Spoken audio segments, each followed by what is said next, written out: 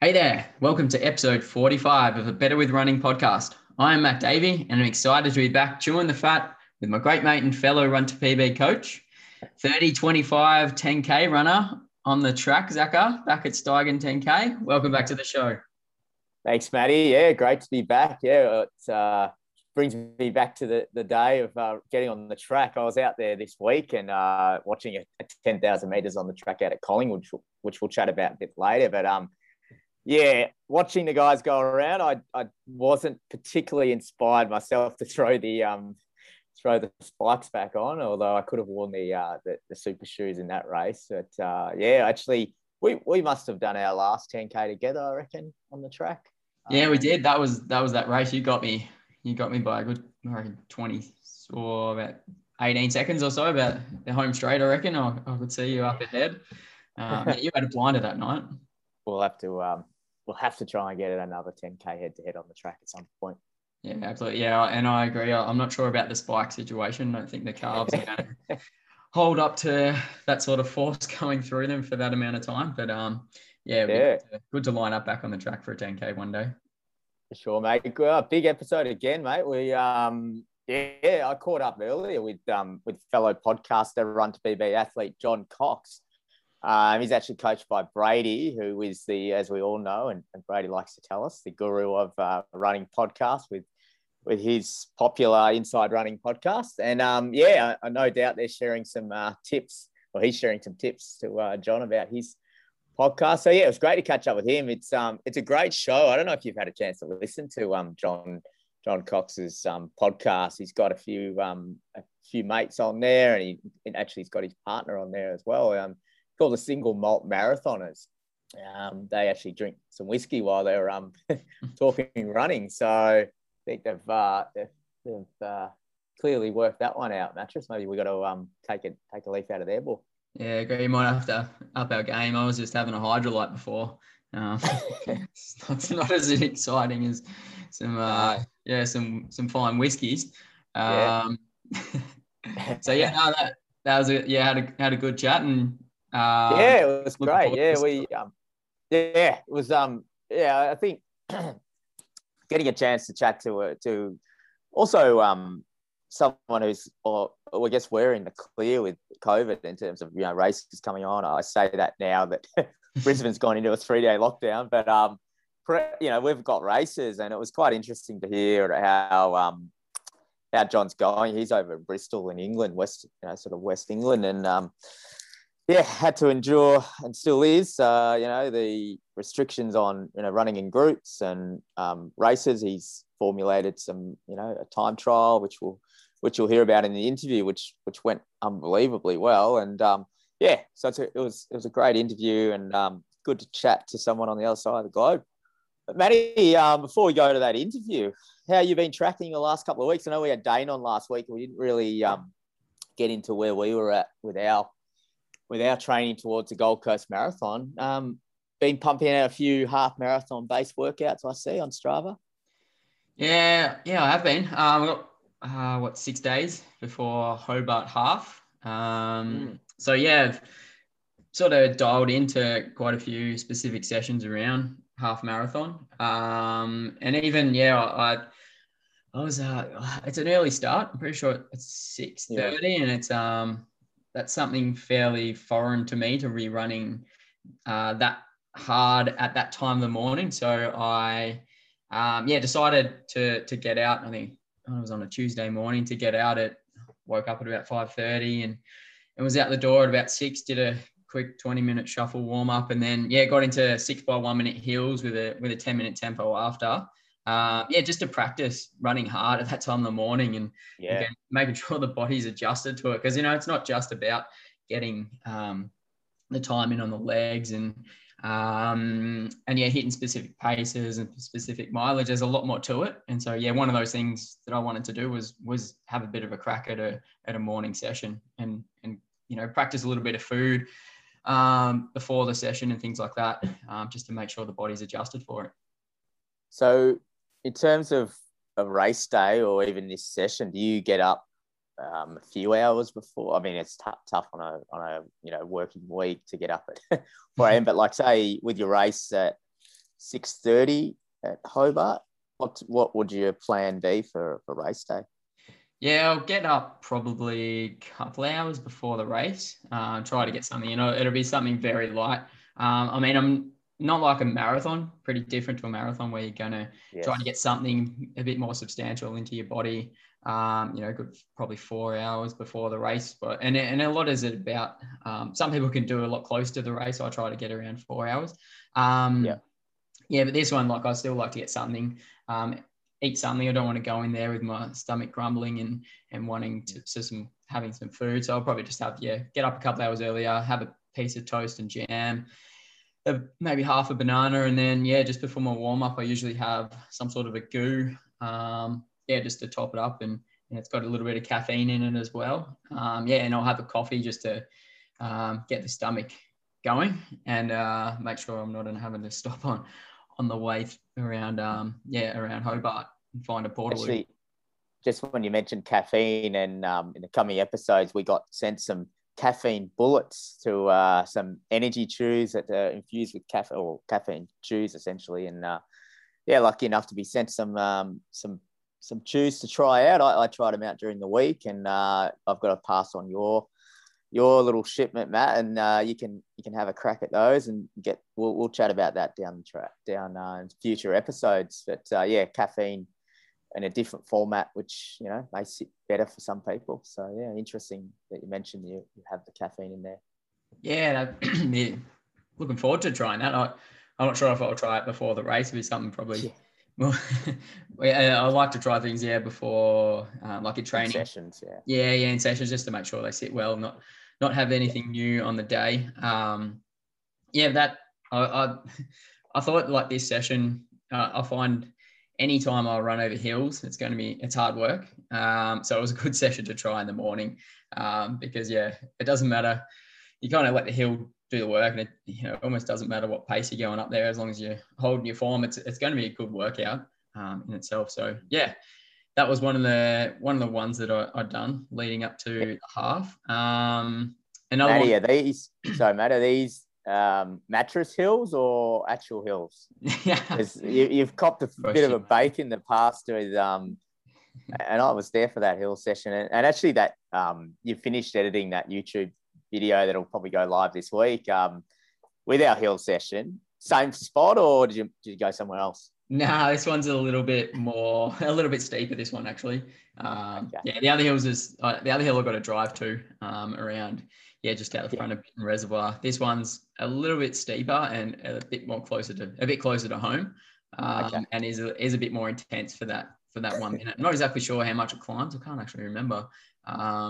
Could be maybe 20 meters ish in the 1 minute rep. So I think it's a bit further, or a bit high. The gradient's a little bit more compared to the ones that we did the other day. And it was pretty dark out there at the time, and I think the garbage truck was rolling around, and had a few interruptions, but got there in the end. Nice one. And how did the tempo go? That was I always find with a session like that, because you get quite lactate, quite a bit of lactate build up in the 1 minute reps, so that when you come off the back of the 6, it's still pumping around your blood, and so you're sort of feeling it still, and you're trying to get rid of it. So that 10-minute tempo always starts a little bit sluggish, but I find after sort of 1 to 1.5K, I get into it, get rolling a bit quicker, and get a bit more rhythm going, because you feel like your body's actually, it's at a pace in which your body can remove that lactate. So it just took a few minutes to get into it, and then it was fine. So, and at that time of the morning, it was a good workout to practice that sort of feeling, that uncomfortable feeling. Straight onto the chalk after that? Yeah, straight on the chalk after that. Yep. Yeah, it was a bit of a rush that morning. Big day, yeah. And then Arvo run as well? Yeah, Arvo run as well. Yeah, yep. Yeah, so that's a good day in the books there. Yep. And then, I took it easy the next day because I had to get out for Thursday morning, which was a bit more pro hour-ish morning. I think it was maybe 8 o'clock. I met another runner down this way, Karina, who was also keen to meet up and do this session where we go out for just 50 minutes warm up, so a bit of an extended warm up than the normal 20, just to get a little bit more time and fatigue in the legs, and then roll out 5 by 1K alterations where going a bit faster than around threshold and then a bit slower than threshold. I think it came out to around 3:20 pace, so for the whole session. So I was happy, to get that session under the belt. And that was probably the best I've felt for quite some time in that session. I remember, I think it was about an hour 45 total for the session. So it was good. Yeah, big time on feet and hitting those paces, and you'd see the splits on your Strava. Just in a really good rhythm on the ons, and then just cruising back at 3:30. So cracking one, and quite a bit of kudos going on and some comments in the Strava, which is always a good thing, mate. So it isn't because because you're like, oh, let's just pump out a massive session and I'll get heaps of kudos. And then, you go out and do, I don't know, a shorter session that's got as much worth, much value in it, but you don't get as much kudos. But I definitely try not to look at that. But I do notice that, if you pump out a good long run or hit a big session like that, you do find you might get a couple more comments or a couple more kudos coming your way. No, that's fine. Big week though that was. So that was last week, 2 weeks ago, was that? Yeah, 2 weeks ago. Yep. Yeah, I think it was rounded out at what, 140, 138K? Yeah, 138. Yeah. 138K for that week. Yeah, I think. Yeah, that was. It was starting to really come back after being sick and feeling good that week. So, and then this last week I got a couple more sessions in, and I think what was one on Tuesday was 3 by 2K, and then 6 by 400, and that was working. I wanted to get something a little bit quicker in the 400, so I guess it was probably more 3K, 5K pace.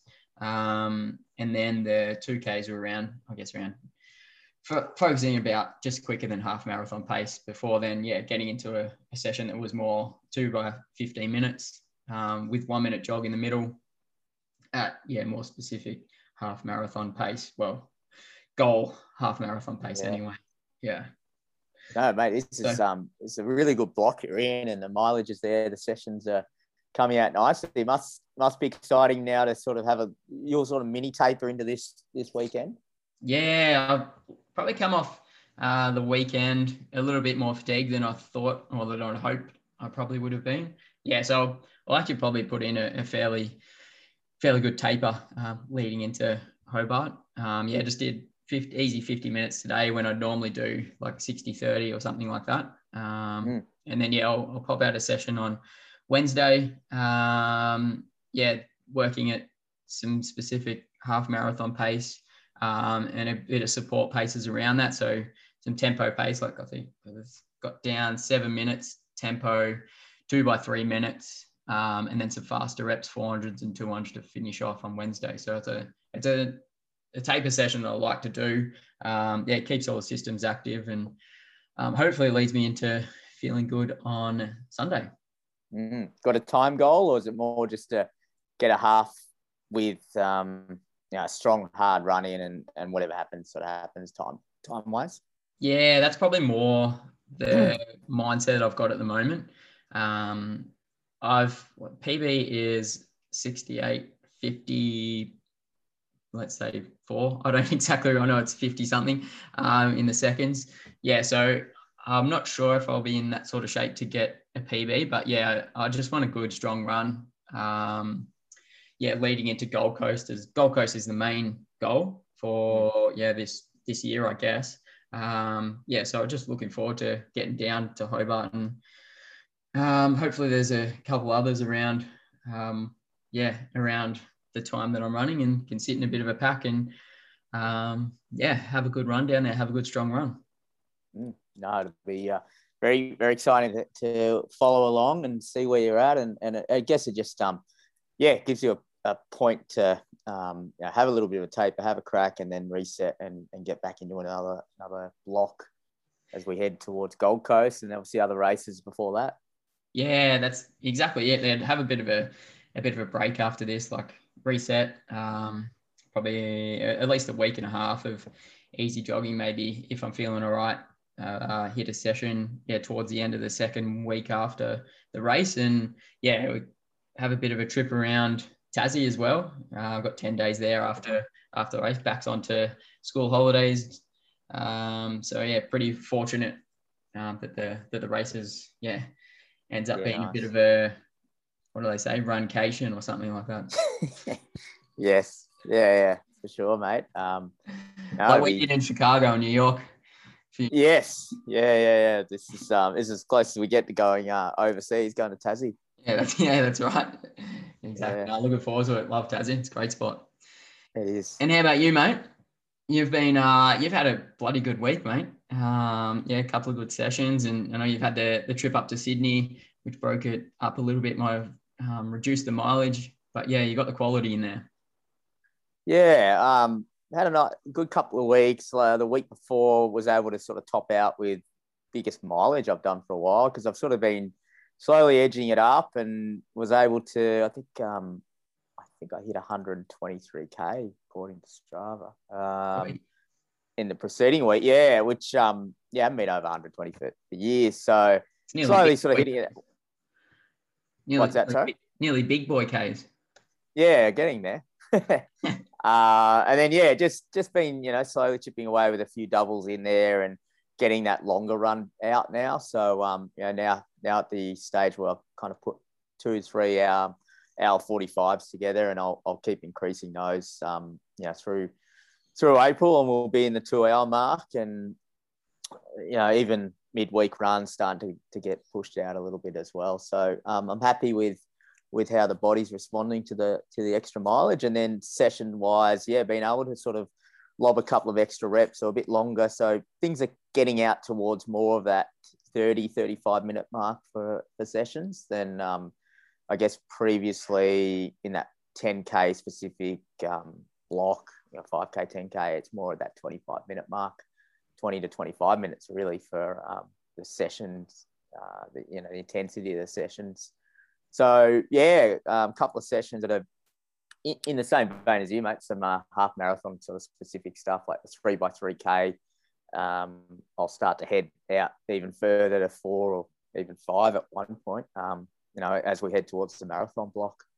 So that was it was a good week, that one. And then this week, last week, a little bit of a change up, having to head up to Sydney for work. So it always, I sort of scheduled it almost not so much a down week, but just being careful with, I guess as runners, we're all a bit, we have our routines and changing around things and not running at the same time as I usually do. I ended up having the Wednesday off because I knew I was sort of going to be, it was going to be sort of all day in a trade show and flying and all the rest of it. So I decided to have that one off. But Tuesday was the day I was flying in the Arvo. So I actually got out it's an odd time for me to train, is at sort of 11:30, 12 o'clock during the day and do a session. And it was, I sort of had that time window. I was like, I'm going to get it in before the flight. And, I planned to go a bit earlier. Things got in the way and ended up getting out at that time. And it was starting to rain and it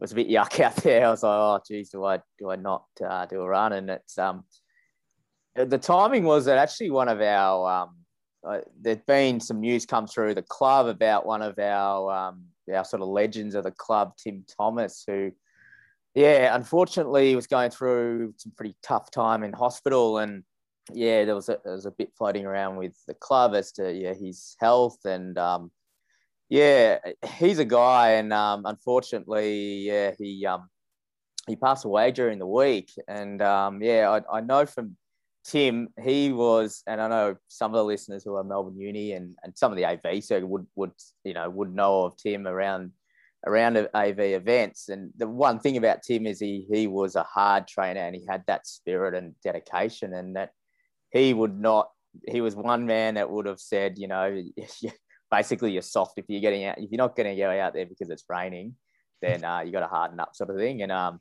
he did come to mind that day, and I was like, yeah, I've got to get out of here because TT would not be happy if I shirked at a session because of the rain. But yeah, it's one of those things, and you'd know, Matty, around club scenes, that these guys who they're first there to put up the tent, always encouraging other athletes of all abilities. When I started, I actually, was getting back into running, and Tim sort of was, first to kind of show me the ropes. And yeah, and it's just, it was really sad that of his passing. But yeah, these clubs are built on these guys who would just go and do all a lot of it was unnoticed too.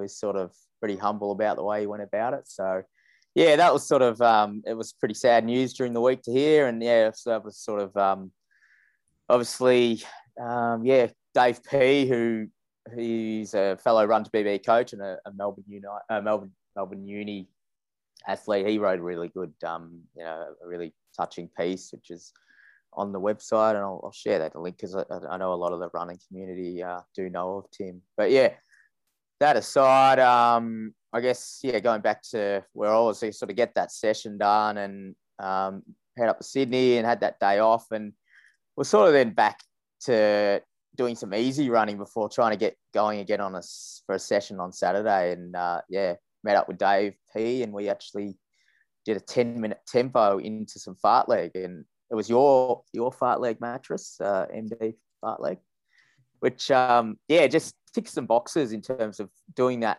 running on heavy legs. So kind of banging the legs up a bit over that 10K tempo, having a short rest, and then into some quicker, harder stuff, which are, like a 3-minute effort in there, a 2-minute and some one. So something I haven't done a lot of, and just good to get some gear changes in there as well.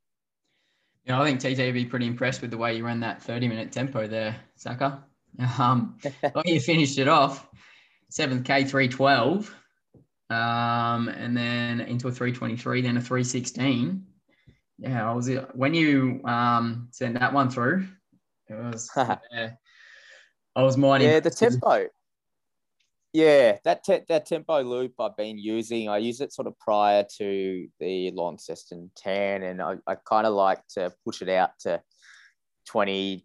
I sort of started at 20 and then out to 25 and now 30, and I'll probably get out to eventually do a 40-minute tempo, I think. And yeah, just I think with these longer tempos, it does teach you, particularly the marathon, is the waves of almost emotions, physical emotion, physically and also mentally, the emotions that you go through when you're doing longer efforts at pace. When you've got to dial in. There's some rough patches. I know even in that one early on, I was like, I'm not really in the headspace of this, not feeling it. And then you kind of get through it. And then like a marathon, you go through those little rough patches. And I think the longer tempos really get you hardened up for those, for the marathon. And is there anything you focus on when because yeah, like you say, there are a lot of times that you will go through some bad patches, but that it could be a minute, it could be 5 minutes, it could be 10 minutes later, you're going to come good again. Is there anything that you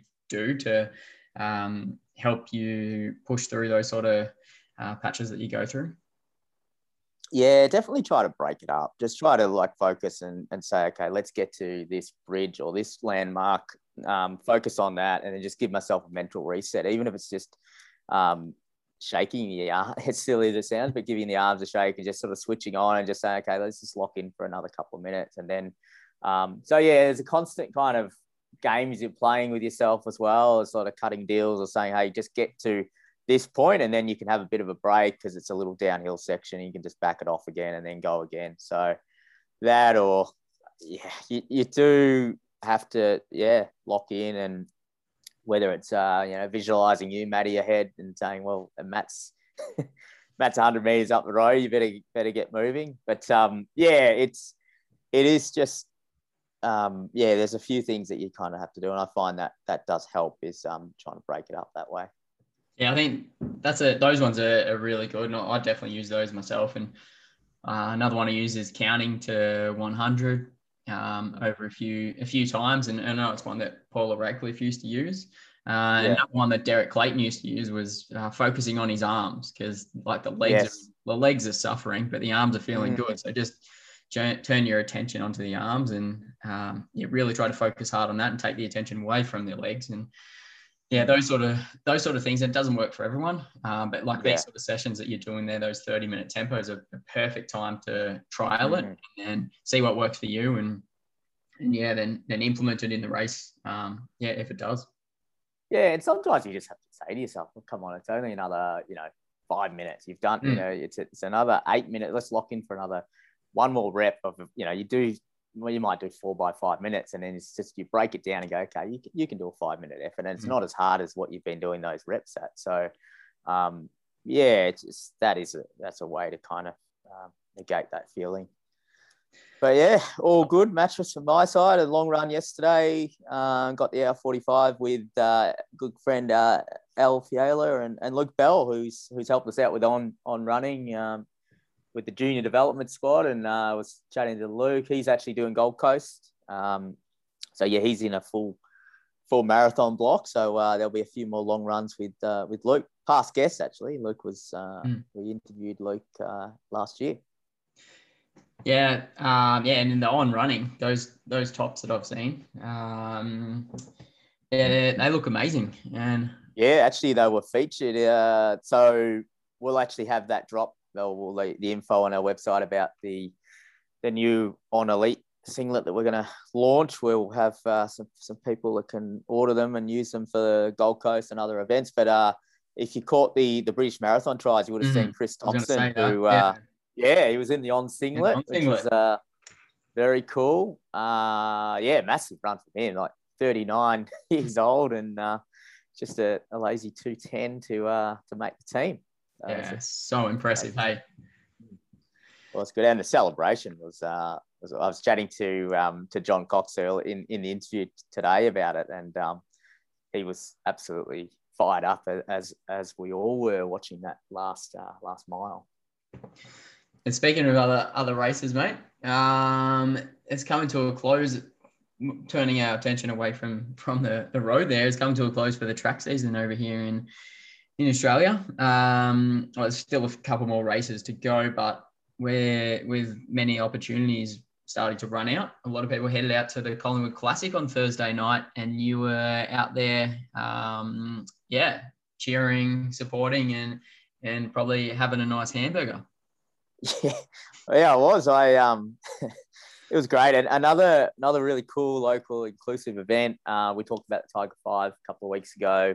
This is in the same vein, the Collingwood Athletics Club. I know Campbell Maffrett was one of the guys behind it, and a big team effort with Collingwood, and they put on a cracking event. Having just that opportunity for, like you said, people who, like we've said previously, were probably intimidated by the track or hadn't done 5K on the track, or in this case, there was a 10K on the track available, giving them a chance to get on and have a go in a pretty relaxed and inspiring environment as well, because you did have some absolute heavy hitters going around, including, Sinead Diver was in the women's 5K elite. Liam Adams was in the 5K, the Olympic marathon representative. It was very cool to go down there and watch some racing and some huge performances from Run to PB athletes.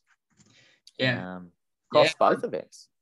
Yeah, both events as well. I know Sarah, who raced her first 10K, the Zatopek B race, and ran really well there. And she was excited from that race and wanted to hit up another one on the track, and yeah, she was in the elite field. Yeah, like you're saying, that star-studded elite field, and she ran 19:16. That was a huge PB from her, and she just raced it really well, and she like didn't get caught up in the fast pace set out early. She ran her own race and finished strong and ran over the top of quite a few people, and yeah, it was exciting to see that result pop up. Yeah, it was cool to see some athletes in the same race, although with different coaches. But like Livy Hughes was also in that race. She had a PB. I ran 18:33, so massive run from her. And yeah, it was cool to see both of them get around and score a PB. And then one of Jack Davies' athletes actually ran a 57-second PB. I think it was around 17:44ish. I'm pretty sure. He did, yeah, 17:44. 17:44, and you had to put down there, Zaka, that he was in the Melbourne Uni colours. I did notice that when the pic popped up. Yes. How'd you get that across the line? He's he's a good signing, and he's ready to go for Gels Park. And I know Luke Bell, who's there's been rumours about Glenn Huntley trying to take him, but we've secured Luke, and I was doing a little bit of recruiting actually at the track, so might have a few other ones off the back of that. But great run from Felix, and looking forward to getting in a relay in a team event with him in the AV season. And one of your athletes, Travis Zaka, had another great run. 5K. Happy hunting ground over in Collingwood for Travis. He's was there at the Tiger 5, cracked 22 for the first time, and then took another 11 seconds off the 5K again. And this time, I think I may have called him out on air not following the race plan, and he was adamant this race he was, and he did, and executed it really well. And there's more ahead for Travis. Where he runs for Richmond Harriers, so he's got the Athletics Victoria season ahead. But we've got a couple other races pegged out, so exciting to see how that's going to go for him this year. And another one running the 5K was Dan Craig, 18:35. And another one that you are trying to poach across to Melbourne Uni. Yes, he had a great run. Yeah, he's getting going again after a bit of a break, and good stuff from Dan. He's also in talks with the recruiting division at Melbourne Uni. But and there was another and in the 10K, Elliot jumped on the track for the first time. 10K on the track, ran 38:50. He's coached by Brady, Elliot, and we cross paths around Gardeners Creek a fair bit, and so he's part of the Gardeners Creek running project, and he managed to run a PB, which is exciting, and great stuff just to get on the track as well and try your hand over the 25 laps. It's not easy, but it's a good experience if you can get around to it. Oh, that's right. And then Sammy, before we mention his result, one of his athletes, also named Sammy, he's only 22. He was his first ever 5K on the track, and he was in the elite field also. Lining up against your Olympians, Liam Adams. A great experience for him, and he ran 16:40. So it would have just been a great time for him to see how those guys operate and get around, and I'm sure he would have learnt a lot of things from that race. Yeah, he was buzzing, Sammy. Great run. Not quite a PB, but still a really good run in that environment, because the groups kind of fractured pretty early in that one, and he still held it together and was smart, and he's going to be it's a great experience to have under the belt. We might mention a big shout out to Brady's athlete Archie Reid, who he cracked out like a 14:29. So officially, it was conjecture about whether it's a PB or not, but I'm pretty sure it's an official PB now. I think he may have run a time trial in lockdown slightly quicker, but this is in a legit race. So, fantastic run from Archie. But I think Brady was pretty happy to knock him off though, Zaka. Yeah, he'll have bragging rights around the industrial estate, and no doubt letting him know on the long run how he got the chocolates. Yeah, so Brady ended up running 14:24 for fourth place. It was a fantastic run. He was very happy from because I know he's had a few niggles with his hamstring and couple of starts and stops again. And getting on the track for that race, it was it's exciting to see. And also Sammy McLean, Zaka. Yeah, he won the battle of the shoe dogs down at the Yarraville Running Company. He was taking on the boss, Brad Fuller, and managed to get the win. And no doubt another one that's got the bragging rights on the next run. So great run from Sammy. And Brad was a touch over 17 minutes. His first 5K on the track. He's obviously done a lot of running, a lot of marathons, and to go down on the track and the 5K was great running from those two, and a good bit of friendly banter between the two of them. And then how Queensland, Zaka? Yeah, Matty, there's obviously a bit going on now with unfortunate news with a bit of a lockdown in place in Brisbane now for the next 3 days. But fortunately enough, the races got going over the weekend, and some big results, wasn't there? Yeah, there was. And I had one of Sammy McLean's athletes, Bettina, up there, who was lucky enough to win the pair of shoes from the running company. Yeah, from Yarraville. That was from the New Balance. The virtual run we had. Yeah. So she's putting those to good use, and she's got real close to cracking 40 minutes for the 10K. Yeah, that was awesome. Last K, she absolutely flew home in a 3:50 last K. 40:15 is the time that she ran. But what an improvement she's had. I remember we looked it up and thinking when she signed up, it was like a 45-minute 10K PB. So it's taken 5 minutes off end of 2019. So amazing running from her, and big kudos for that run. And then I had a couple of athletes. I had Pat Dell, who was also in the 10K. Yeah, he was hoping to run under 36 minutes, and he absolutely nailed it, running 35:44. He's been working exceptionally well, putting in a great amount of effort, and running smart as well, Zaka. He really knows how to read his body, and if he's a bit fatigued, he'll really pull his easy runs back to make sure that the quality of his sessions is maintained. And it's really working for him. So I was really pumped to see that result come through. And he's building towards a half and then Gold Coast Marathon as well.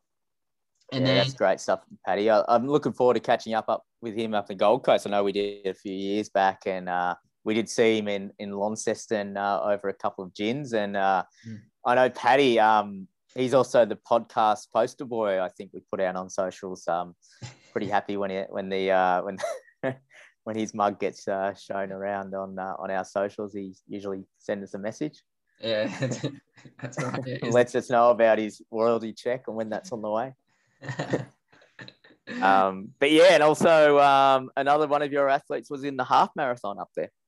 Yeah, that's right. Yeah, Katie Dell ran a PB in the half marathon as well. She had 80 seconds taken off from her PB from last year's Jetty to Jetty race. An hour 26:35. So fantastic. Coming off the back of her, we mentioned on last week's episode. Yeah, she placed third in a trail race, in her first trail race for a long time last weekend on the Sunday beforehand. So during the week she was understandably a bit tired and a bit sore from the trail race. But she managed to really put it together on Sunday. We really sort of backed it off during the week to make sure that she was going to be right for the race and had a real good hit out. And she's progressing really well for her sub 3 hour attempt at Gold Coast Marathon, and only 14 weeks away. So she's in a real good spot for that. Yeah, no, there's some excitement building with all these races, in the next few months, and obviously next week we'll have Hobart and then Canberra. So it'll be great to chat about that next week, Matty. You'll be able to give us the on the ground report from Hobart. Yeah, absolutely. Looking forward to that. Looking forward to the trip and catching up with people down there. And hopefully everything's all right up in Brisbane. What they're getting into a 3-day lockdown. Hopefully that, I know last time they did this short lockdown, it all it ended up all right. Wishing everyone the best up there and hopefully all good.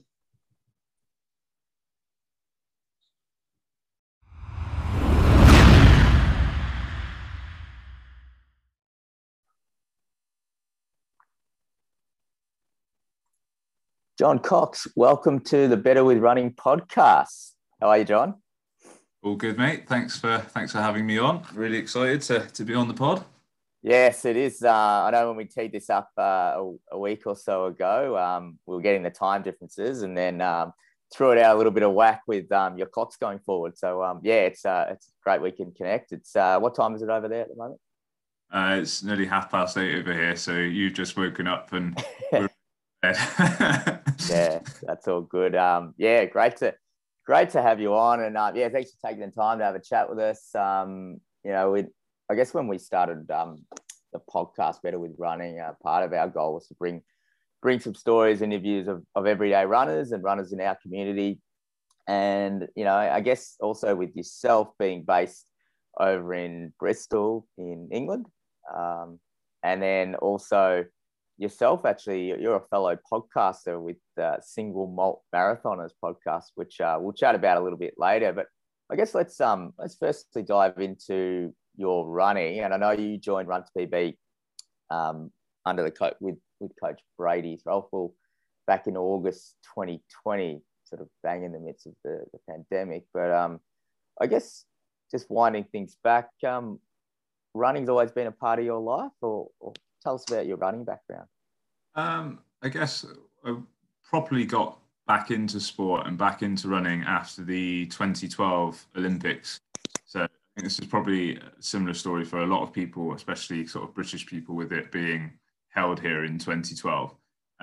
So my lifestyle was quite kind of quite still. I spent a lot of time watching the telly, a lot of time focusing on work, and just didn't really take part in any sport whatsoever, really. But was really inspired by the Olympics, especially the Super Saturday with Mo Farah, Jess Ennis, and Greg Rutherford, and it was in line with Strava becoming really big and really popular. It was a really big app for cyclists a few years beforehand, but runners were really starting to get involved with that. So so I sort of downloaded the app on my phone and just started going out running, and sort of used it initially as just like a fitness thing, really, just to kind of lose some weight and get in shape. And just from there, really, just every week sort of went from one run a week to 2 runs a week, to sort of starting to target times and starting to improve and starting to really, really properly fall in love with the sport, really. And was parkrun something that also was a catalyst? Yeah, parkrun. Yeah, so 2012, obviously the Olympics, got into running, found Strava, sort of did a lot of stuff on my own, headphones in my ears, sort of just out and back around the block.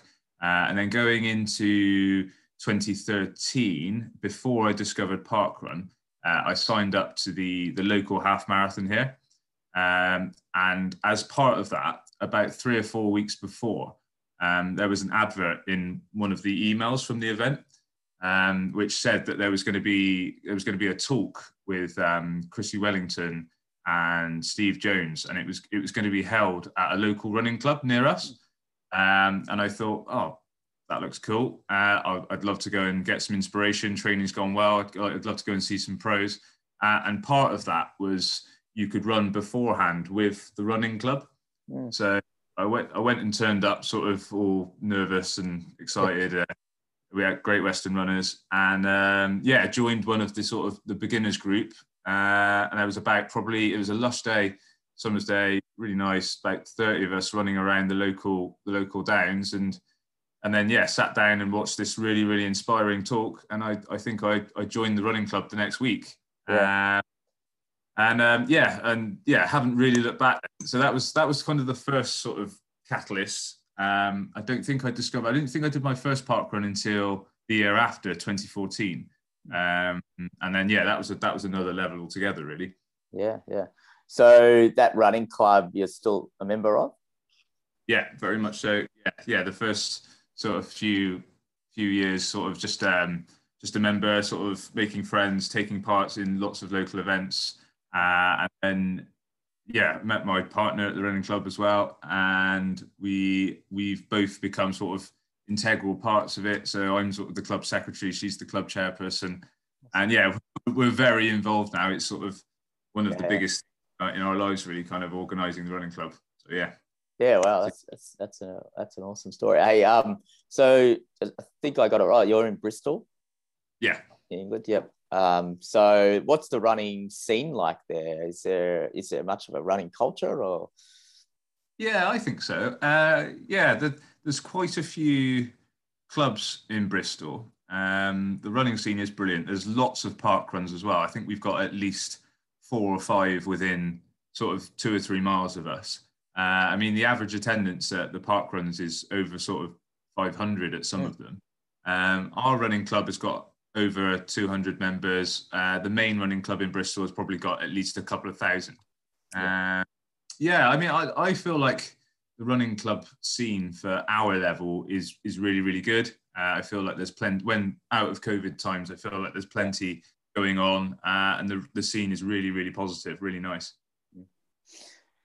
So sort of going forward, obviously you got into the running club, did some races, started to get some sort of semi-formal or formal training, and then you managed to.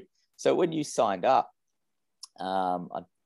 correct me if I'm wrong, but I think you had your PBs of a 16:53 5K. This would have been in mid-August, so obviously a couple of time trials after that we can talk about. But 16:53, 34:42 over the 10. Half of 77. I'm not sure how many seconds there, but and then a marathon 2:57. So I guess you wanted to improve on those times, had some goals in mind, and landed on the Run to PB website. Well, yeah, those are kind of like a lot of those PBs are my PBs now. When I first joined the running club, I remember my targets at the time where I really, really wanted to run a sub 25 minutes for 5K, which I eventually did, I think, at a park run. And then that kind of went on. I really wanted to run sub 42 for 10K. And then it grows. I really, really wanted to run a sub 90 for the half. And these were all goals at the time, back in 2012, 2013, I thought I'd never achieved. They were sort of lifetime goals. And over the years, sort of 2013, 14, 15 into 17, I managed to get my 5K PB down from sort of circa 25 minutes to sub 17, and my half marathon time is now 1:17. And I remember having chats with my mate in the pub probably 10 years ago, saying like, "Oh, how do people run sub 3? How is that possible?" I remember my first ever marathon, which was the Brighton Marathon, which I think I did in 2015. I ran 3:20 with very, very little training and expectations. And that was another kind of catalyst and another kind of movement forward to kind of realizing that sub 3 might actually be a possibility. And that was very much my lifetime goal. I really, really wanted to run a sub 3. Yeah, it's funny what running can do with your goals and how you kind of can just keep improving, and you set a benchmark, you break it, and then the next day you're just like, okay, I think I can go a bit better. Just constantly kind of looking forward and improving, and you're a testament to that, given where your PBs have landed. And it's a very very cool story that of where you started and where you are now. And I guess now with the last 6-7 months with Run to PB, it's obviously, like I mentioned earlier, signing up in the midst of the pandemic, and you guys are obviously still doing it pretty tough over there. What's been happening now with your training with Brady, and were there some changes that he made, having a coach, particularly online as well? Obviously Brady's based in Victoria here in Australia, and you're over in Bristol. How has that been for you? Yeah, it was a big step for me. I made a lot of progress sort of 2013 through to 2017, and then throughout 2017 almost to 2019 really, I feel like I kind of plateaued a bit, and I certainly fell out of love with the sport at times. And I knew with my 5K to half marathon times that my marathon time, although this is the classic runner creature response, although 3 hours at a time was a lifetime goal for me, as soon as I hit it, my dreams and my expectations changed entirely, almost minutes after. Yeah. So yeah, I felt like I got to 2020 feeling a little bit kind of stagnant and wanting something to kind of push on. And the pandemic and COVID, it certainly meant that we all had an awful lot more time to do things like other than work, which meant a lot more time to run. And I'd been listening to Inside Running for years and Brady for years on the podcast in my ears. And my partner Kelly, she joined up to a coach during COVID, and she'd progressed leaps and bounds, and she'd really found like a new sort of sense of passion for running and like an accountability essentially. So for me that was what made me take the big step. And yeah, the reason I didn't kind of go local or go sort of scouring the internet or sort of seeking the advice, I thought if I'm going to do it, I want to go straight for somebody who's properly sort of inspired me and sort of been in my ears, somebody who I've listened teach me about running probably more than anybody. Sort of, you know, I listen to you guys and Inside Running and Marathon Talk and various other podcasts at certain times in my life for sort of 10 to 15 hours a week. So I thought, yeah, I may as well go for something I really, really want. So that was how I transitioned and found you guys and went for a coach, really. Yeah, no, that's awesome. Hey, and you signed up knowing, you know, in that middle of August. I guess, how did that chat with Brady go? Going, you probably couldn't pencil in any races. Yeah. I mean, good point. It's challenging. I know we did a lot of time trials over here in Australia. We're fortunately, you know, even in December we started to get races going. But your sign up in August, did you chat to Brady about what you were targeting or what the plan was? So a big thing for me was at the start of lockdown, the only thing I could do was run. So I was probably overrunning and doing too much, a bit of plantar and a little bit of a few niggles, and I was doing way too much and running way too hard. Had a bit of a break, and then towards the end of the summer, when I signed up to you guys, I thought, right, this lockdown is going to go on for an awful lot longer. I really want to use it to get some structure and really improve my base and get ready for when things come back to normal. So yeah, that was the timing really. I had no expectations initially with short-term goals. I explained to Brady in the sign-up sheet on the website sort of what my new lifetime goal is and how it's a long sort of 5 to 10 year plan. And how, yeah, joining you guys was mainly about sort of finding some structure and some decent teachings, really. But then I understand you did end up putting together a bit of a lockdown marathon. Was that, what about so that was something you guys could lead up to and have a target? I guess I know when pandemic when it was tough here as running in COVID, it was like you train, but there was no real, end goal or race. So locking these things in, it really did give you that extra sense of purpose when you're out doing the sessions and when it gets tough. So did you set that up with some friends, or tell us about that one? It's really funny because the previous sort of 2 or 3 months, probably 3 or 4 months before the time trial in December, I'd spent a lot of time with my friends on the podcast kind of poo-pooing the idea of doing a time trial, suggesting that I didn't think it was the best idea to race yourself out of race season and during COVID. I didn't think it was great. And then I had to massively eat my words when all of my peers and my friends who 6 months previously I'd been racing against and beating at certain races were sort of putting times on Strava which were unbelievable, like ridiculous, ridiculous progress. I thought, I'm going to get lost here. I'm going to get left behind if I do something. So I spoke to Brady about it because I was a little bit concerned about doing a marathon as a TT. I think a 10K is pretty straightforward. There's not a lot of damage you can do with that depending on your fitness and your shape.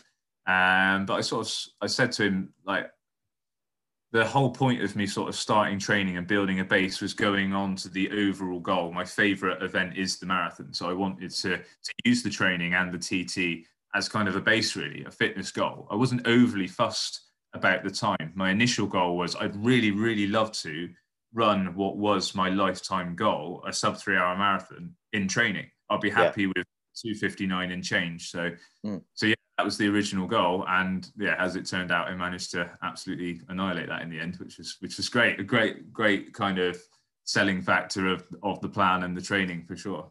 Yeah. So you had, what was the course like? Did you set one up locally and just do loops? So we did. Up? So it's a really strange thing to describe to someone who's never ran before, but we've got a 7-mile out and back stretch, which essentially runs alongside almost a motorway. You've got cars screaming past you at 70 miles an hour sometimes, but it's pancake flat, it's proper wide pavement, and you've got this beautiful Clifton suspension bridge halfway through the gorge. And it's the center of Bristol. It's where our 10K is. It's where our half marathon is. So it's not a loop. We used kind of the flattest 1.5 mile section out and back. So we did the 5K. I did a little run. I did a couple of miles to the start of it, and then I did that out and back 8 times. And at the time, COVID rules allowed for you to exercise with 5 other people. Okay. So from halfway, I had 5 absolute stellar mates, including my who was on the bike feeding me water, and gels who were absolute legends at pacing. And yeah, we saw it through together. It was great. Really, really cool. Awesome. And what did you end up running? 2:50 and a few seconds. Oh, wow. Yeah. Absolutely mental. Yeah. Yeah. I Not remember 7 minutes.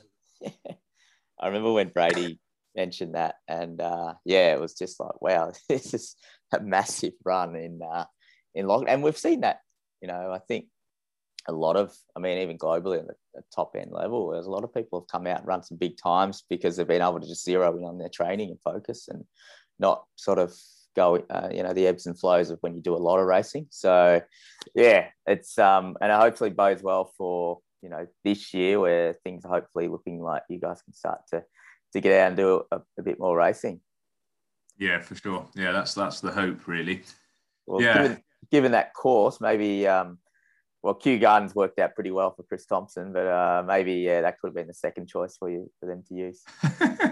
Yeah, having that there would have been super cool. But Chris Thompson and what was essentially the Olympic qualifying TT on Friday. If you needed any inspiration to dig deep in a kind of non-traditional racing occasion, the women's performance and the men's, both of them combined, were just phenomenal. I know the reward at the end of it was going to the Olympics, but it was still completely different to a traditional race day. Even down to the amount of competitors, the way it was set up, getting how the athletes get themselves up to do those sort of times and performances it's inspiring, totally inspiring.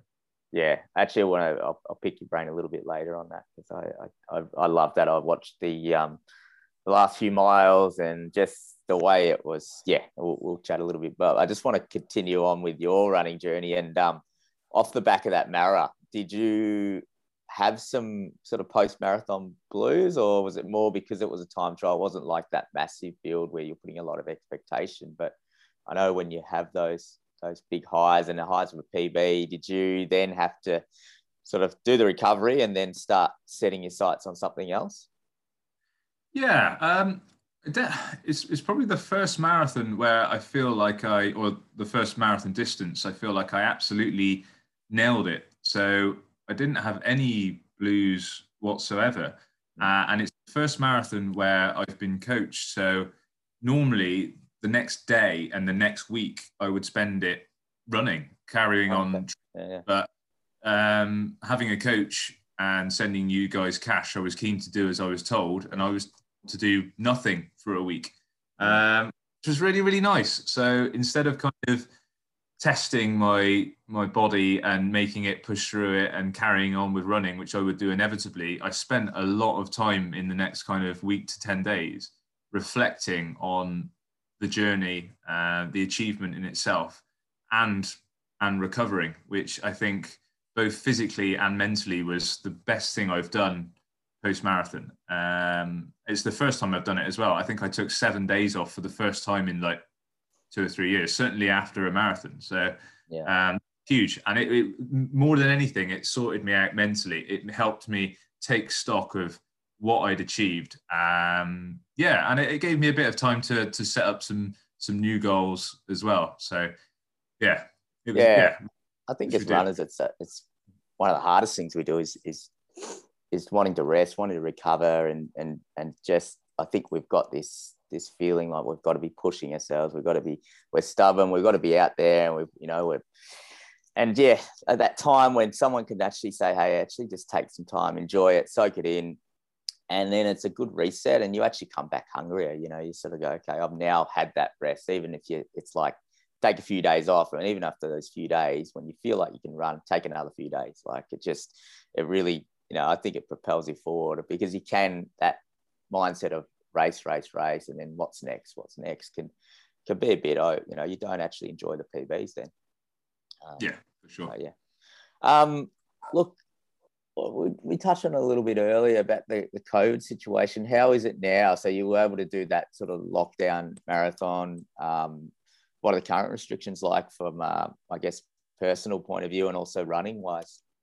So post-marathon time trial, it looked as though as a country we were making progress, and you could almost start planning for normal times. And from a running perspective, that meant proper racing, etc., etc. However, the country just took a massive nosedive, and we took massive steps back going into the Christmas period. So it just meant no races on the radar for 3, 4, 5 months. So it was kind of straight back to square one, really. And based on the success of the time trial, my friends who took part, they were all keen to do another one and kind of have a go themselves. And I was a little bit apprehensive, and so was Brady. I don't think he wanted me to really have a go at doing something again in the same conditions. And so I was kind of teeing up the idea of maybe a 10K time trial or a half marathon time trial. But to go back to your question, things have started to get better in the last kind of 6 weeks or so. We've made a lot of progress as a nation, especially in regards to kind of vaccinating and getting our heads around what we need to do in public. And from a running perspective, what that means now is there are a lot of COVID-safe races around the corner. And so my next target and goal, and what I latched onto probably 12 weeks ago now, there's a local time trial again. So very similar to what I did in December, but this one will have competitors. So you'll either be let off every sort of 10 seconds or groups of 6. So it's a marathon distance. It's a 5-mile pancake flat loop, very, very similar to what I did in December, but with the added kind of excitement and kind of race feel of people being. So that's kind of what made me commit to that again. So is that a club that's putting that on? Yeah. So one of the local organizations, I think it's Rogue Runs, who had a lot of success in one of the better times back in August, September at putting on COVID safe events. They're organizing it again. So it's very, very low key. There'll be 300 people there max. It'll be very, very COVID safe. It's all about the kind of the running club scene. It's not one of these major events with sort of 10, 15,000, which is just impossible at the moment. You won't have for a few months here. Yeah, it's similar to, I mean, we're getting events back here now, and Gold Coast Marathon is is 12, 14 weeks away, which is, you know, probably the second biggest marathon in this, or one of the, up there with Melbourne in terms of the bigger major marathons here in Australia. So that's all looking good at this, you know, touch wood, that's all looking good. And we did see a return with events just, slowly coming back that way, and then back to as the restrictions ease. And, you know, we're super fortunate in where we are in Australia, that we're in the position we're at. So, and look, that marathon. So what, 4 weeks, is it 3 or 4 weeks out? Yeah, I think it's 4 weeks today. Yeah, 4 weeks today. Been training. My marathon block is I'm probably 5 or 6 weeks into the block at the moment, but sort of started building up the base back end of December. So I only really had sort of 3 proper weeks off of proper training. So got back to sessions and structured running back end of December, and I think I've strung together a good sort of 14 weeks now. So yeah, it's good. Awesome. And how are you going mileage wise, and what, maybe if you want to just quickly take us through your current week structure, I mean, what's that looking like? And are you working from home as well? No. So I my job is classed as essential because we provide materials into like the health sector and various sectors. So I'm going to work. I'm office based at the moment, and it's made very COVID safe. So yeah, I've got a normal 9 to 5 space job at the moment. So I'm still going to work at the moment. Yeah. So you've still got the factor in that commute and all the rest of it. So yeah, your current week, how's that looking? So a week for me normally is around sort of 50, 60 miles a week. My main sessions are a Wednesday and a Sunday. And then sort of Monday, Tuesday, Thursday, Friday, Saturday, they're all very, very easy recovery runs. The Wednesday, Sunday are very, very marathon specific. The Wednesday run is quite long at the moment. It's sort of between 12 to 16 miles. I think I've got a 16 miler plan for this Wednesday coming up. It'll be tough. Nice.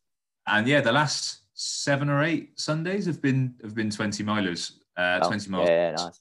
I was chatting to Kel the other day, my partner, and a couple of my mates. I think this is the most 20 milers I've done in a plan ever, and in a row ever. So yeah, feeling the distance certainly isn't a problem at the moment. But yeah, the general structure of the week is sort of 50 to 60 miles with 2 very specific marathon sessions. And are you able to, I know your partner, you can run with Kelly, but how is that in terms of doing groups? Do you do sessions with a group, or are you just doing it solo anyway? I'd love to do sessions with a group. So as of tomorrow, so as of Monday, which you as of your time, you can run in a group of 6. So you can train with up to 6 people. So similar to the stipulations back when I did my TT. So for the last few months, the rules have been that you've only been able to meet up for exercise with one other person. So yeah, I'd probably spend half the week running with my partner Kelly, and then the other runs meeting up with one other friend, depending on who's doing the most relevant session and who wants to dive in and do what. So yeah, really, really fortunate that we've got a good group with the running club and with the podcast, that there's always somebody who wants to do something similar to you. So there's always someone that you can go out and do something with. But yeah, at the moment, no group sessions, which is a shame. Yeah, I mean, that's a grind in marathon training, because, you know, you do a lot of miles, and even if you just get an easy run in and a group run it. So yeah, I think hopefully the next few weeks it'll help with that reprieve. We'll be obviously following along to see how that marathon goes. So that is exciting. Changing gears a little bit, we've got obviously you mentioned the single malt marathoners. So now that podcast, when did that kick off? And I guess what inspired you to start the podcast? So me and the 2 other friends that started it, so me, Sam and James, we've been on about sort of ripping off inside running for years. We think it's the best format. It's the best thing to do as runners, is to chew the fat and take the mick out of each other. And basically lockdown, I think at least 2 of the 3 of us were furloughed. So we're being paid to sit at home. Whilst the other guy was working from home. So, like I said at the start of the podcast, we had an awful lot more time to run and not much else. So we just did what everybody else was doing at the time, and we thought we'll start a podcast, which seemed to be really popular at the time. And the whole kind of point of it really wasn't to kind of have any kind of structure to it or kind of message or ethos or inspiration. It was really just to give the three of us something to do and have a chat for a couple of hours online. And yeah, it's grown now. It'll be a year's worth of episodes, so 52 episodes in a couple of weeks' time. And I think we would have had 20 plus interviews with sort of Olympians to kind of normal runners like me and Cal. And yeah, it's been great. It's been really good fun, and it's been essential for kind of mental health really over the last year, sort of keeping us busy and keeping us something to kind of concentrate on other than work and running. So although it is very running specific, but you know what I mean. Yeah, and it's great to, obviously connect with, your mates and chat about running, as well as, I suppose with you all being sort of sub 3 hours or close to, are they all 3? Yeah. So Kelly's the only presenter who is yet to join the club, so she'll hopefully be in a few weeks' time. Yeah. She's 3 hours and a few seconds, but she's earned her place in that respect. But yeah, the three of us all had dreams and aspirations a few years ago to be sub 3 runners, and so we're all very, very similar ability at the moment. Awesome. Yeah, and you mentioned you've interviewed some of the big names in British running. Any key learnings you can take away? Maybe any of the guests that I'm sure all of them have been phenomenal in their own way, but anyone that's had a profound impact on you and your running? For me, the biggest key learning from from the last year, really. So from coaching and from sharing so much kind of information with lots of different varying ability runners is how different we all are. Everybody's different, and everybody needs to have sort of their own tailored running. So before I got a coach, and sort of the first kind of 2 or 3 years of taking running properly seriously, I was a huge fan of the Fitzinger and Douglas advanced marathoning plan. And me and my friends, we used to try and follow that to the T, and it did work. It did have some successes, but it was so regimented, so kind of inflexible, and really quite dangerous when you were tired and fatigued. Yes. And a book can't listen to you. It can't change the plans. It can't set your week based on your strengths and your weaknesses. So yeah, going back to your question, the biggest thing I've learned from talking to so many different runners is how different we all are, and how we really need to kind of, to use a very popular phrase in the last year, we really do need to be kind to ourselves and kind of be sensible in our planning, and make sure that just because it's written down and just because someone else is doing it, it doesn't necessarily mean it's the right thing for you. Mm. Yeah, and I'll drop another catchphrase that's been popular is pivot. I think as a coach, having a coach in your corner and being able to have a personalized program, because I think I'm on the same page there in terms of these training plans, and they serve a purpose, but a PDF or an app that says, hey, run this, this, and this, but it doesn't, you can't tell the app or the page on a book that you're stressed or you've got this at work. And these are the other factors that come into play. And I think, having a coach, and you can hear that from when you interview other athletes, that is the key, is that they, it's individualized, and everyone's situation is different. And these past years taught us that in a big way. For sure. Definitely. Yeah. Sorry, mate. I wanted to, we mentioned about the UK trials and get your thoughts, because you've obviously interviewed some of the, actually, did you have a few competitors that you interviewed on your podcast? Yeah, so we had Charlotte Taylor-Greene, Natasha Cockram, and Naomi Mitchell. So 3 ladies that took part. They all did really well in their own right. They didn't necessarily have the days that they wanted, but we had them taking part, and we were certainly rooting for them. The trials was fab, really, really cool. I loved watching it. For the listeners that probably weren't across it, so this was set up How long ago was this set up? Was this a few months ago or? Good question. Members of the public haven't had the greatest insight into it. I think we've probably known about it for maybe 2 months, maybe 3 months maximum. Yeah. And early on, I don't think they were 100% set on the course. I think they were about using the Manchester Marathon course, Dorney Lake, which is another flat circular course around a lake.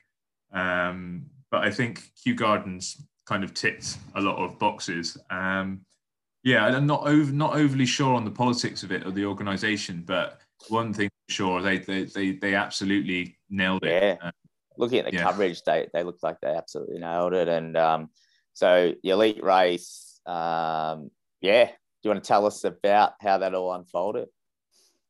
Yeah, it's brilliant. So they set the men and the women off at the same time.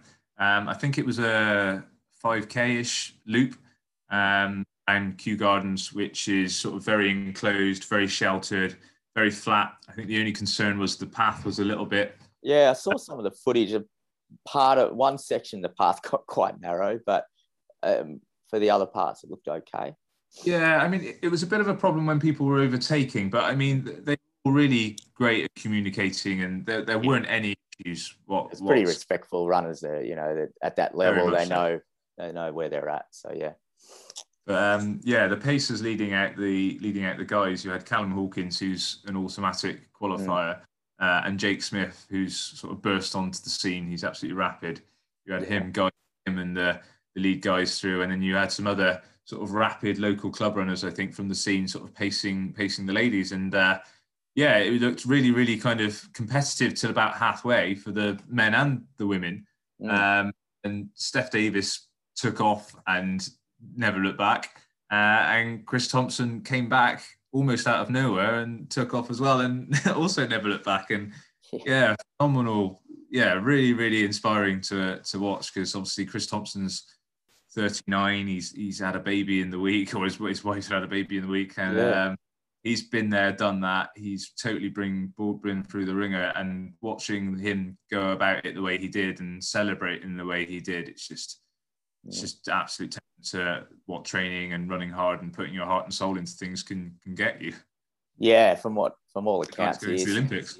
Yeah, from all accounts, I mean, he's one of the nice guys of British running, and also been on the scene for a long time. I think, was it like 1998 or something? He made a world junior team in the best, and then now to get that Olympic spot. Yeah, and you can, if anyone wants to, we'll put it in the show notes. But yeah, watch the last mile, or and then the celebration and the raw emotion. It's just unbelievable. And yeah, and Stephanie Davis, she had a big PB also, didn't she? So great day of running. Yeah. Steph Davis, her story is quite inspiring for us normal folk as well, in the sense that she does a normal 9 till 5 job. Her body doesn't allow her to do the kind of textbook 100 odd miles a week. I think she spends at least 2 or 3 days a week cross training, and she's only really been on the running scene for sort of 2 or 3 years. So yeah, she's a great testament to what this kind of the normal person can go on to achieve, because she's off to Tokyo. So fair play. Yeah, and there was a bit of hype around this in British running to watch this race. Like, even hasn't been a lot of events going on. And what's the state of British running at the moment like? I mean, obviously the depth is getting there. Was this well received? Good question. I think there was a lot of hype surrounding it. There was certainly, I mean, the coverage was fantastic, so that was great, because normally British people, certainly the biggest thing we like to moan about is how the coverage of something is. And it's just like, can't we just think about the event and what took place? So that was a good thing. One of the negatives was, for one reason or another, it was on a Friday morning at 8 o'clock, which made it difficult to watch because most of us were at work. But yeah, the state of British athletics, I think, obviously, it's the first time in 40 odd years it's been held as a time trial. Normally the championships would, or the Olympic qualifier would be part of the London Marathon race. And I think from a club runner perspective, and sort of a nerdy, sort of very marathon specific interest, I think the time trial format is the way to go. I think it replicates what the Olympics is entirely, because you have to get yourself up for that one occasion in the same way that you get yourself up for the Olympics. I think there's enough marathons throughout the course of the year for elites and everybody else to go about their way and try and hit the PBs and the times, etc., etc. But I love the TT format, and I think it brings out the race. And yeah, for me, the times aren't, and the times and the kit especially aren't as exciting as the race. So what Chris Thompson sort of break away from Barry Griffiths and the other chaps, that for me is what it's all about. That was fab.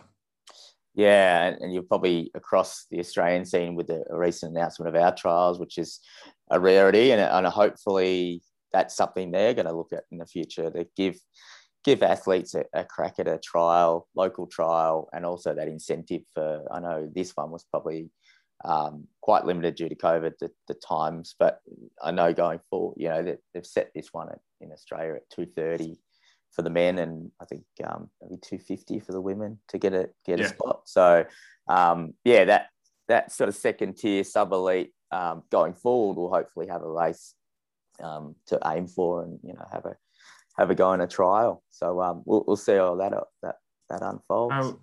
How have you guys taken to that idea over there? Are you on board with it? Are you keen? Yeah, I mean, there was a lot of conjecture here because of the lack of communication around when this one was announced. So people like myself would have been up for it if I'd known, you know, a lot longer out. And you kind of know if other people, if a whole group of, you know, athletes of the same ability know and they're all targeting it, it makes sense to go for it. And this one just, you know, due to a number of circumstances, wasn't communicated early enough so people couldn't get involved. But I think going forward, absolutely, I'm keen if there is a race that, because I've traditionally gone over and done like BWA and races that have that bit more depth around your time. So to have an option in Australia, and some of these races in Japan are getting, you know, I saw Fukuoka's being canned, and like BWA's been canned. So the options going forward might be a bit more limited.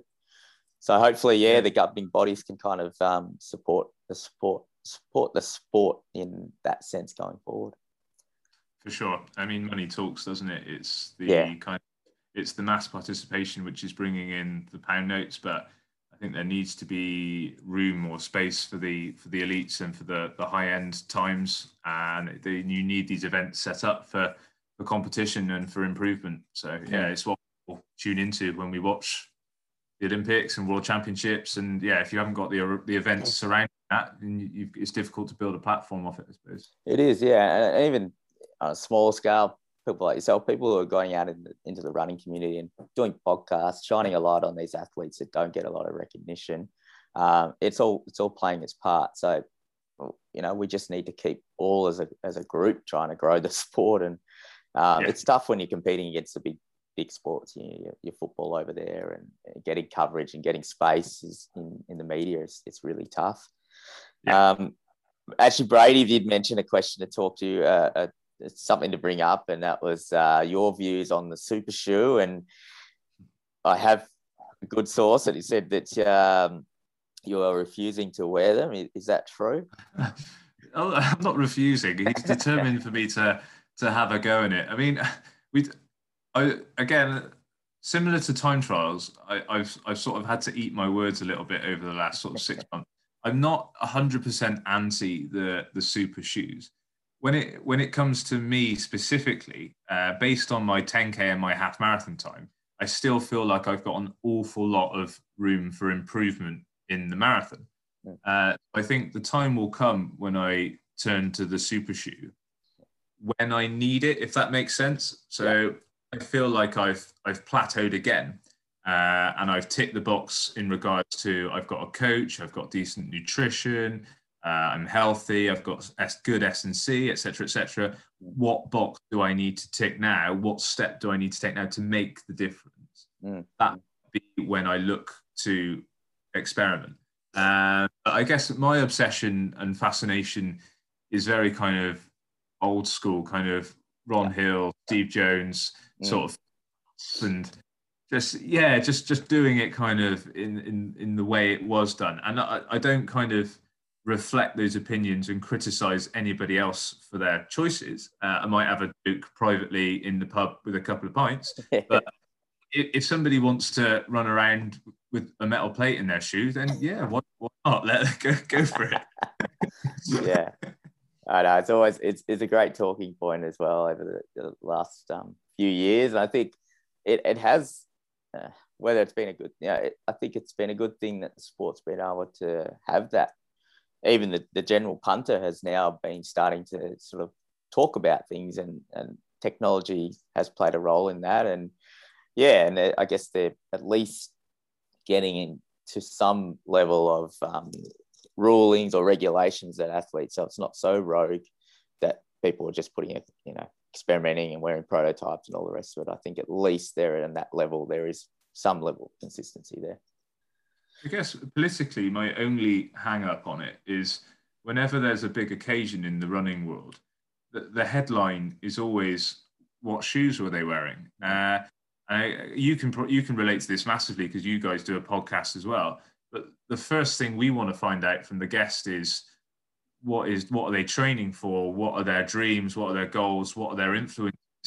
What makes them get out of bed and go for a run at 5 o'clock in the morning, et cetera, et cetera. The last thing we want to know about is what kit they're wearing. It's still important, but if you want to improve kind of participation in the sport and interest in the sport, I don't think it should be the headline. Yeah.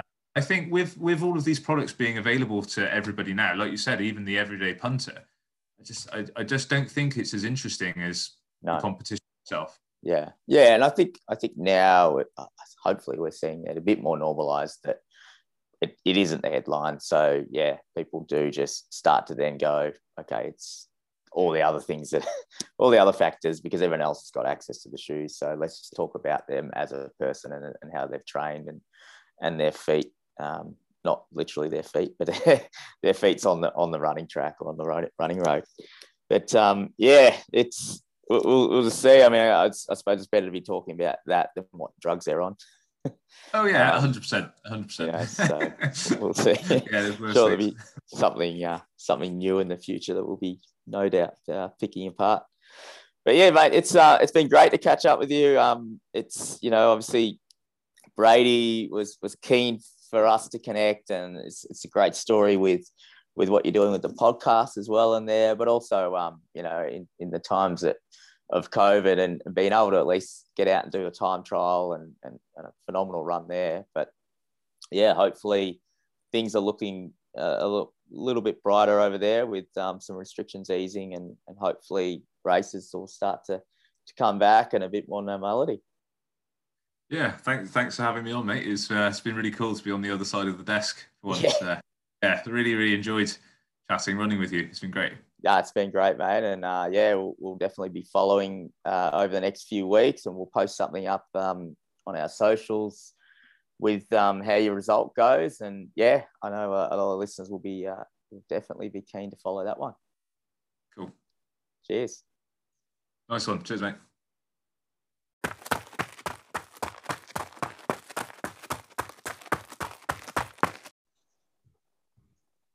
Thanks for listening to episode 45 of the Better With Running podcast. Yeah, hope you really enjoyed my chat with John Cox. It's great catching up with him and learning about his running journey. And no doubt we'll obviously, Matty will put that in the show notes, some of his details, obviously the Single Malt Marathoners podcast, but also, you can follow him on Strava and follow his progress as he leads into that marathon.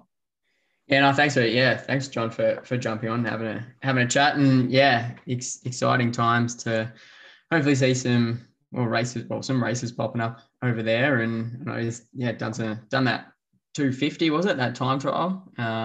Super amazing, impressive. Man. So yeah, he's obviously finding a good groove, and but he's looking forward to hopefully things opening up so he can get some races in. And Matty, next week we'll be able to chat about your run at Hobart, whether we can do. Yeah, we'll definitely get you on. I know you're going to be traveling around, so we may even have a guest host, but I'll definitely be getting in touch to hear the lowdown firsthand of how it all went. Yeah, hopefully in between bakeries we should be right. We're on the road. Yeah. Get the Bluetooth out, mate. We'll be right. Yeah, refueling and get the Bluetooth started, and I'm sure Gemma will be able to chime in as well. Yeah, no doubt. She's running the 10K because she's running the 10K. Oh, is she? Yeah, great. Yeah. Yeah, cool. Oh, awesome, mate. But again, thank you for all the listeners who are obviously. We're also getting some questions coming through on the socials, which is great. Keep them firing through. We're going to do some of them. We'll probably have time for one next week. And what else have we got coming up, Matt?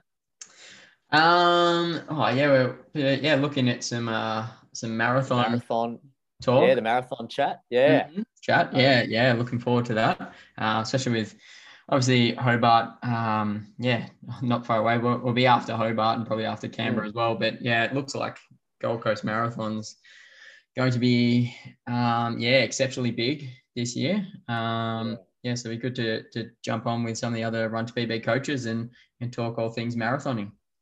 Well, that's enough from us, Matty. But thanks again for listening and joining us on your run, and enjoy the rest of your run.